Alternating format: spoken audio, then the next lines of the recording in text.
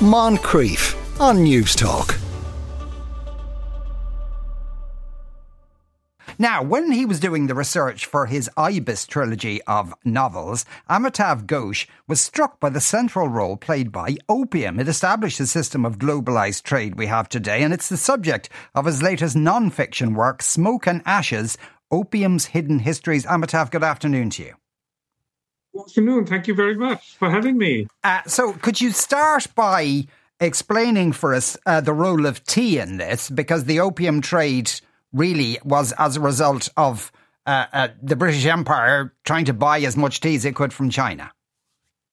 Yes, in fact, it's a very strange instance of two plants, that played such an important role in the modern world.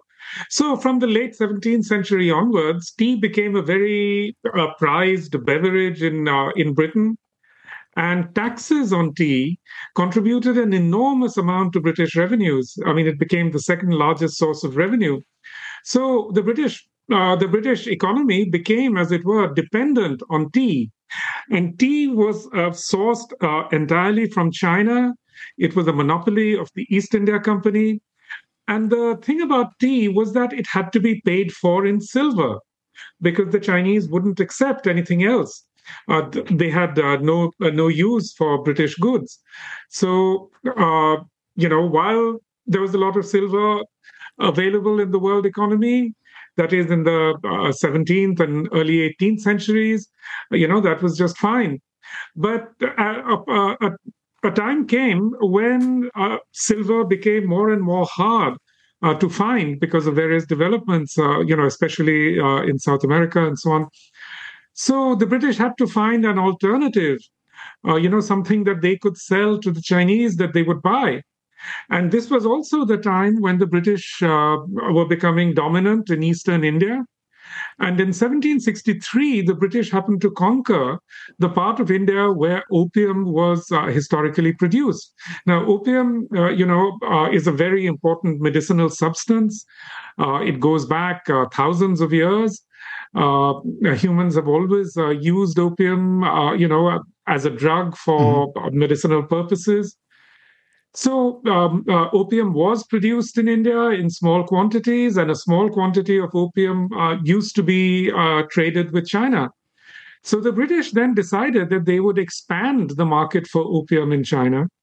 So they established a monopoly on the cultivation of opium poppies in India, and they very rapidly grew the market for opium in China. And consequent upon that, they very rapidly expanded the cultivation of opium poppies in the Gangetic Plain.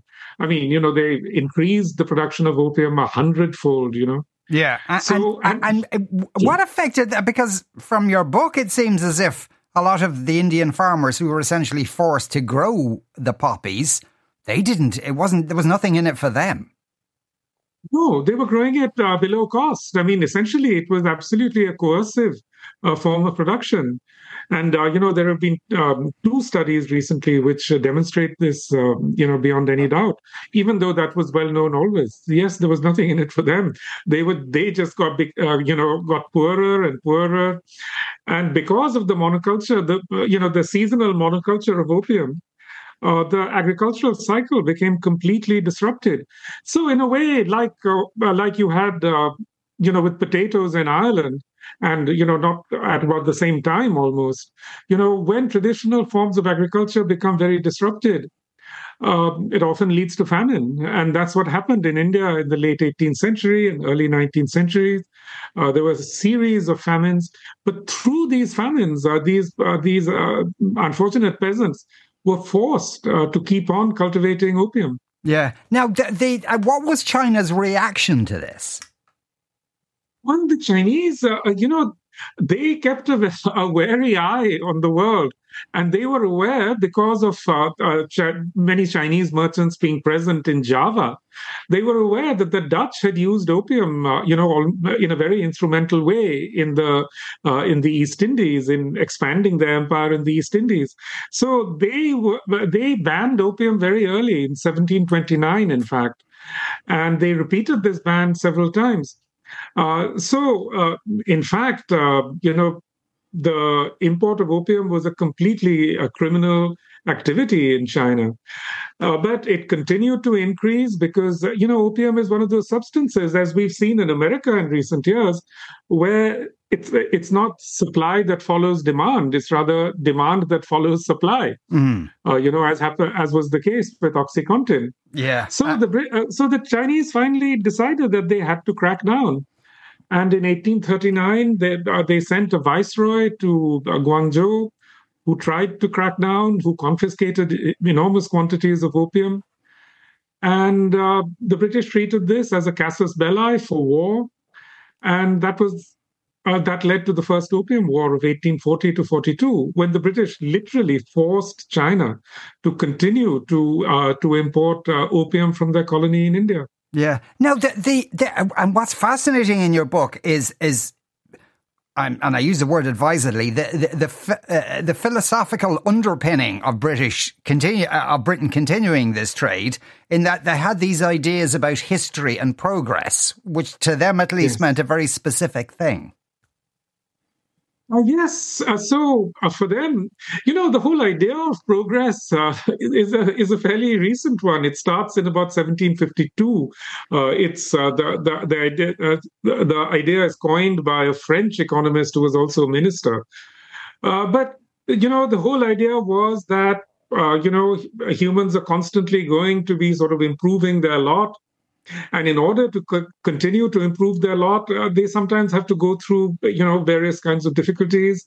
And, so whether they're poor peasants in England or poor peasants in India doesn't really matter. It's okay to continue to exploit them and really oppress them in the most awful ways, because it contributes ultimately to something called progress.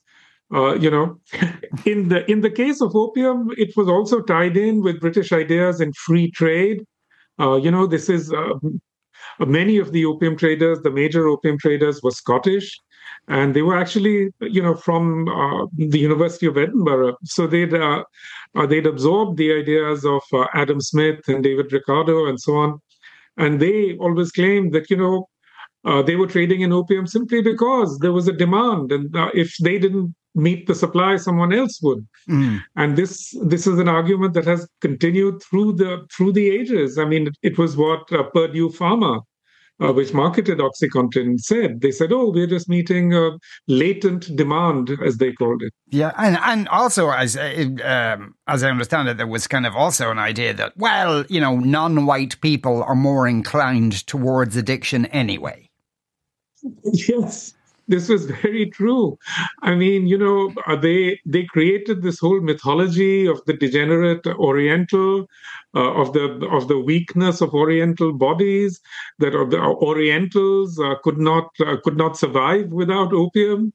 This completely disregarding the fact that there was no demand for opium in China, until Westerners began to introduce it. Yeah, and as you say, that the British Empire was a terrifically efficient narco state for so many years. But it was also struck by, and even though the American trade here was relatively brief, the amount of well-known American families who made their fortune from this. Yes, it's an astonishing thing. I mean, well, for Americans, immediately after their independence, they were in a difficult state, because they were surrounded by British colonies and couldn't trade with them.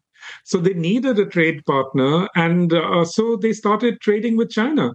And for a while, they were able to, find some goods that the Chinese wanted, like furs and ginseng and so on. But, the market for those commodities is not very elastic. So finally, they had to. They were very clever. They discovered a new source of opium, which was Turkey. So they pioneered the opium route from Turkey to China. The really interesting aspect of this is that it was a very small group of families, all based in the Northeast region. They were very closely interconnected. They were sort of upper level white families. Many of them were, dated back to the Mayflower or to the 17th century in America.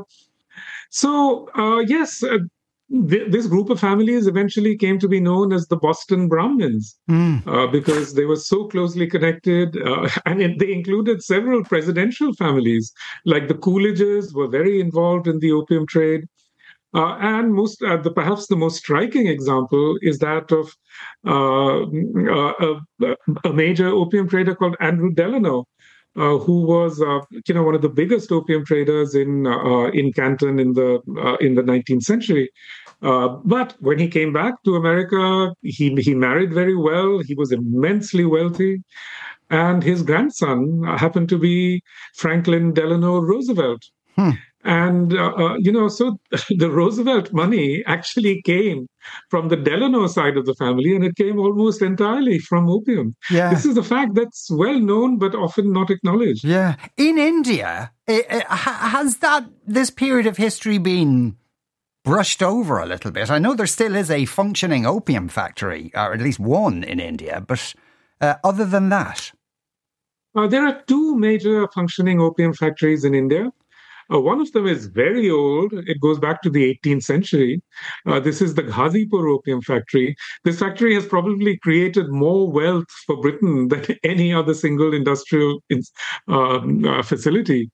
The other one is a newer factory. It's called Neemuch. It was founded in 1935 by the British, even at a time when the whole world was trying to shut down the opium trade. Here they opened the biggest opium factory in the world. And these two factories between them continue to produce a very large quantity of the world's illicit opium, because opium is still very widely used for all kinds of medicines. In fact, all of us have probably taken, an opioid-based medication at some point, because cough syrups are made with opioids. Diarrhea medications are made with opioids. So the world needs a certain amount of licit opium, and India continues to be one of the major producers. The previous period, though, the illicit trade, is that spoken about much in India? Oh, it's not really. That's the strange thing. I mean, the whole subject around opium became very much stigmatized, and there was a kind of taboo around it. Friends of mine who've actually produced some of the most important research on the opium trade, historians actually tell me that they have great difficulty getting Indian students interested in this subject, because there's still a kind of sort of hesitation and fear about it. And actually, it is such a grim and horrible story that I can see why people sort of instinctively recoil from it. Yeah. I mean, I did myself. It's not something that I enjoyed writing about, but, someone has to do it. Yeah. Amitav, thank you so much for speaking with us today. That was Amitav Ghosh there. The name of that book is Smoke and Ashes, Opium's Hidden Histories. Moncrief, weekdays at 2 p.m. on News Talk.